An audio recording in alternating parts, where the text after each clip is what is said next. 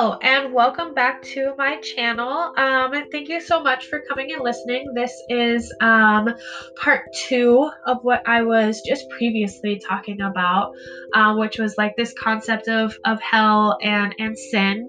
And so I've gotten into the example of hurt people, and then like the more specific example, where we're looking at this little boy who is sexually molested as a child and then grows up to do the same thing to other children.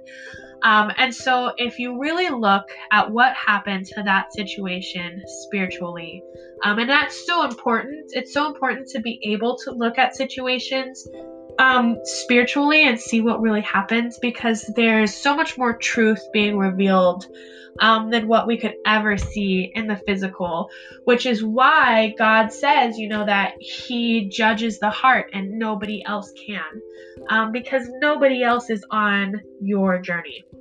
So anyways, going back and what happened spiritually, we're looking at this little boy who is having something really horrible done to him. And there's a spirit that's being then invited to invade the little boy's life. And then, this little boy who doesn't have any knowledge of anything spiritual, has absolutely no idea this agreement that has been made in his life, and this transference of this spirit then onto him. And so you look at this little boy, he starts growing up, and because he doesn't recognize the spirit, a lot of times we tend to think that our thoughts are our own. And I'll go into like a whole another episode that talks about like our thoughts and what our thoughts really are. But we tend to think that our thoughts are entirely our own. And so this little boy, he probably grows up to believe all this time that all these things that the spirit is telling him is actually himself. And when he believes that, he creates an agreement. You have to believe something is true to create an agreement with it. And that really goes into manifesting too, which I will also talk about in another episode, or the next one, I guess. And so you believe that what the spirit is telling you is true, and you make an agreement with the spirit, and then that spirit, like its chains that are attached to you, just get thicker and heavier. And this spirit can operate in your life more. And because of that, you end up, this little boy grows up to hurt other little boys, and then let the spirits transferred that way to those little boys too. And so you start looking at, the truth behind the situation was that something was horribly done to this little boy, and that he was never taught how to free himself from that. And I think that that's where Christians kind of fail, and the church really fails for the community, is that the church isn't teaching people how to break those chains off of themselves or off their children or off of anybody. The church isn't teaching about how to do that, and we are failing people, and that is not the individual's fault. It is not the individual's fault that those spirits are there. That is because those spirits were put there, and it is because nobody taught that individual how to get rid of that spirit, or how to get rid of that chain, and how to break that chain. There is certainly, everybody has the ability to just go to God and just be released from those chains. That is a very beautiful thing that happens. But there's also a process sometimes that God requires us to go through to get rid of those chains. And it's making agreements with God and stopping agreements with the spirits. But we'll go into that more when we talk about, our thoughts. And so kind of going back to the idea of, this ultimate grace that's able to look at this event and see exactly what happened, and to say, this isn't your fault. And we tend to, that's a spirit of shame. If you are feeling like something is your fault, that is a spirit of shame. And you're under a delusion, because it's not our faults. And so when you see things kind of from that perspective, and I asked God what it is that happened when he died, when Jesus died, and there was a bridge that Jesus created where Holy Spirit was able to come into us. And like I saw a vision where Holy Spirit melts with our DNA. And so Holy Spirit is in us, and is melded within us. And so that's what really happened when Jesus died. And it doesn't make any sense to then take that thought one step further and introduce the idea of hell as if it were real. You would have to untangle yourself from Holy Spirit and then be tossed into the pits for all eternity. And that's just not the case. That's just not what happens. And so we all have this Holy Spirit in us, every single one of us. And then, the question that then comes up is, well, what happens to the really, really bad people? Even though you have spirits, you have choices. And we still have free will. So what happens to those people? Let's say that this man who grows up and he molests children because he was molested, and he never breaks free of his chains. He never learns how to do that. He never meets God, and then he dies. What happens to that person if we don't believe in hell? Where's the justice? And I think that the first thing I want to say is God showed us what justice is when he sent his only son, when he sent Jesus to die on the cross to forgive all sin and erase it completely, as if it never happened, so that God could see us in that light. That is what justice is. That is what God told us justice is. And so if we are seeking justice, we should be seeking God's forgiveness. And how dare we hold on to something that God doesn't hold on to? How dare we hold on to something in a person that God doesn't hold on to? And so like this idea of justice being hell is very skewed. But it's also easy to get there, and I see how easy it would be to get there, because if that was your child that was molested, you absolutely would want punishment for that person who did it. But that is the earth's justice. That is man's justice, and it's not a righteous justice. And that is a very, very, very hard concept to realize. So I understand why some people really want to hold on to the idea that hell really does exist. But then I asked God, okay, so like if hell doesn't exist, so what does happen? And he showed me that there's this spiritual journey that you go through. And you see it in so many other religions and so many other civilizations. I mean, you see it in the Incas and the Mayans, and you see it in the Native Americans, but then you see it in the Native Alaskans, and then all the way on the other side of the world, we see it in Asian cultures. This idea that when you die, there's this, or ancient Egyptian is the other one.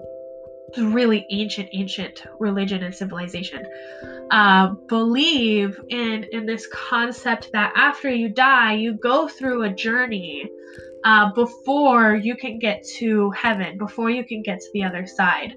And God showed me that there is a truth to that after you die, if you've not resolved those things, if you have not gone through your spiritual journey on earth, you're gonna be taking this journey after you die. And it's because when you go through your spiritual journey on earth, what that is God revealing truth to you, and that is you. That truth frees you into having a relationship with God that is deeper, than anything you could possibly imagine. And so that's what we are supposed to be doing here on earth. If we don't do that here on earth, we do that in the next life. And it just looks a little bit different. And so if you are this person, like Coney and Hitler and, all of these really big, horrible people that have done really horrible things, they're going to have to face that within themselves. And I imagine that would really feel like hell, to have to face what you did, but then also have to face the truth behind why you did what you did, or what happened, or what was happening spiritually. And I think that once all of those things are revealed to you, and not only revealed to you, but revealed to the people that you hurt, because once we all die, we all see the truth of it, instantaneously, I believe. And so because of that, then it hits you, and it's like all of a sudden you can see people the way that God sees people, and you see this truth. And when God saw us, even at our worst, when God saw us, he wanted us still, and he wanted us so much that he sacrificed the life of his son for that. And that's not something he is ever going to give up. He is never going to give up even that one sheep. The Bible verse talks about how he will leave the 99 to go search for the one. And he absolutely does. And so when we die, we go through this journey. That is God taking us through a place where we see everything that happened. We see the truth behind everything. And then we're able to have that forgiveness that God has. And we know that God has that forgiveness. He proved it when Jesus died. And so that I believe that that's what happens after you die. You go through this journey. And I think that people that have gone through that journey here on earth, I think we go right straight into heaven, and whatever it is that heaven looks like. I'm super excited. I think that the first thing I want to do when I get to heaven, is I want to learn the world's history from like day one, and I want to watch it like a movie. I think that would be such a blast. And just like knowing the truth of like our real history, I feel like that would be so much fun. But anyway, so going back to this concept of hell and sin, and how the religious Christian Bible is really out here telling people that you're gonna go to hell if you don't give your life to Jesus, and you have to say the words, but then after you say the words, you have to walk the walk and talk the talk, otherwise, you don't get into heaven. And then there's the Bible verse that talks about, people will come to me and fall on their knees and say, I fed the hungry and I clothed the poor, and he will say, stay far from me, I never knew you. And I wish that Bible verse never existed. I 100% don't believe that it came from God. And that's why like the Bible, I think, is so problematic, is if you are so engulfed in just only believing the Bible and you haven't used it as a stepping stone to the next place with God yet, you are stuck in a very, very dark place. And your beliefs are in a very, very dark place. And I'm sorry to say that, but there's people that are actually out there saying like you're gonna go to hell for all eternity and you're gonna be separated from God. But that's minimizing the power that God has. It's minimizing the love that God has. And pastors or people will say like, oh, God loves everybody, but he just has to send people to hell because he just can't be near sin. There's so much faultiness and so many holes in the idea of hell. And when you really, really get down to thinking about it, when you have a real relationship with Jesus and you've really spent time in Holy Spirit's presence and in God's presence, there have been times where I have been so blown away by the love of God that like I couldn't even get up off the floor. I was just crying. It wasn't like sad crying. It was like just my body, my physical body was so overwhelmed by the presence of God and the presence of love, that I couldn't move. Oh my goodness, it was insane. And once you have that kind of encounter with God, and you say like, I want to see the world how you see it, God. I want to see people how you see them. I want to see the truth, like the real truth that's from you. You open your eyes to this really, really, really amazing truth that there is nothing that can separate us from the love of God. We have no power within ourselves to separate us from the love of God. The Satan does not have the power to keep you away from the love of God. Like, I can't stress that enough. Nothing keeps you away from the love of God. That doesn't change when you die. It's not conditional. It's not a conditional love. It's not, I will only love you if you accept what my son did for you. It's, my son did this for you so that I could be with you forever. And he wants so desperately for us to see that here on earth. That's the point. But that doesn't mean that if we don't see it, that he's going to throw us away like trash, because that's not what we are. Every single one of us was made royalty, was made the child of God. Every single one of us. There's not a single sheep that he would leave behind, because God leaves the 99 and he searches for the one. And that is the absolute beautiful truth about what Jesus really did for us. And so I hate that our whole entire church culture is based off of minimalizing that and saying it's conditional. It's saying you have to accept Jesus, otherwise that doesn't apply for you. And that's so man-made, and it's so it puts God into such a little box. And then it makes me even more angry when we go out and on missionaries and we teach that all across the world. And so we have, like, the church is teaching people all across the world this very problematic belief, and at the same time it's so shoved down people's throats. And it really is, like, if you take a step out of the church and you really just ask people how they feel about the church, they're gonna tell you, I couldn't stand how much hell was just shoved down our throats. And it turns people away from God. And here's the thing, if you are ever selling a message that turns people away from God, you are selling the wrong message. Because anything that God tells you is going to be for the purpose of drawing people closer to him. It will never, ever, ever be to weed out the ones that aren't meant to be in heaven. It was never meant to be to weed out the good and weed out the bad and weed out the worthy and weed out the unworthy. That was never, ever what God wanted to do. But that's the Christianity, and that's the God, that's the Jesus that the church sells. And I feel like that is devastatingly sad, to me, and I feel like to Jesus too.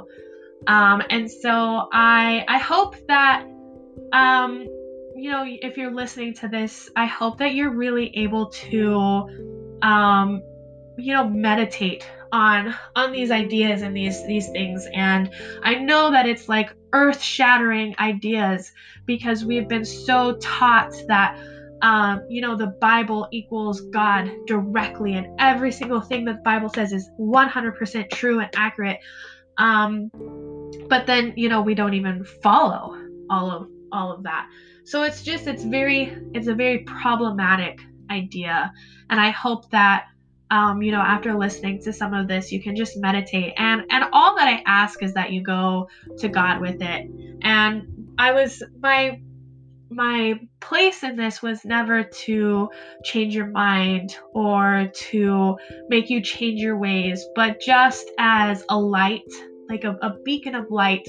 And I hope that it shines on, the people that really need that freedom and really need to hear that, and who are ready to really hear this message and take it to God and meditate with it. So that was really the purpose behind this message. It wasn't necessarily to dismantle a major church belief in hopes that like the church changes, because I don't think that that's what's going to happen. But I hope that people who are ready to hear this message hear it. And I hope that it brings you a sort of joy and lightness, and knowing that there's nothing you do that separates you from God. So go be with him. Just go be with God. There's nothing stopping you. There's nothing holding you back. And just run to him as fast as you can. And it's such a fun journey to be on. And that's not to say that it's not hard, because it is definitely the hardest thing I've ever had to go through. But, I think that that's when the Bible is referring to hell, this is what he's talking about. It's so hard to go through a spiritual journey. It's so hard to break free from these chains.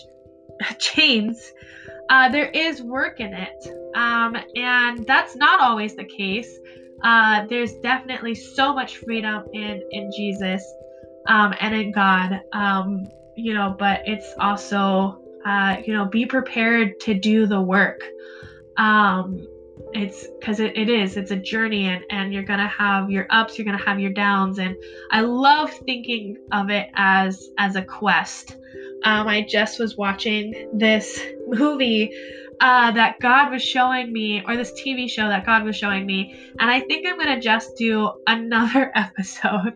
I have so many episodes I need to do. Just another episode on like the prophecies that God has given me. And how this TV show kind of also plays into that. But I love this TV show, and God was showing me, these people, they're going through like this medieval quest or whatever. And so I love looking at my spiritual journey as if it was a quest. And if I was like in a movie, because if you think about it, like every quest needs opposition, and it needs the hard times, it needs the good times, it needs, the character development. And so that's really what we are all on. If you are kind of out there on this journey with me, is we are all on like this quest.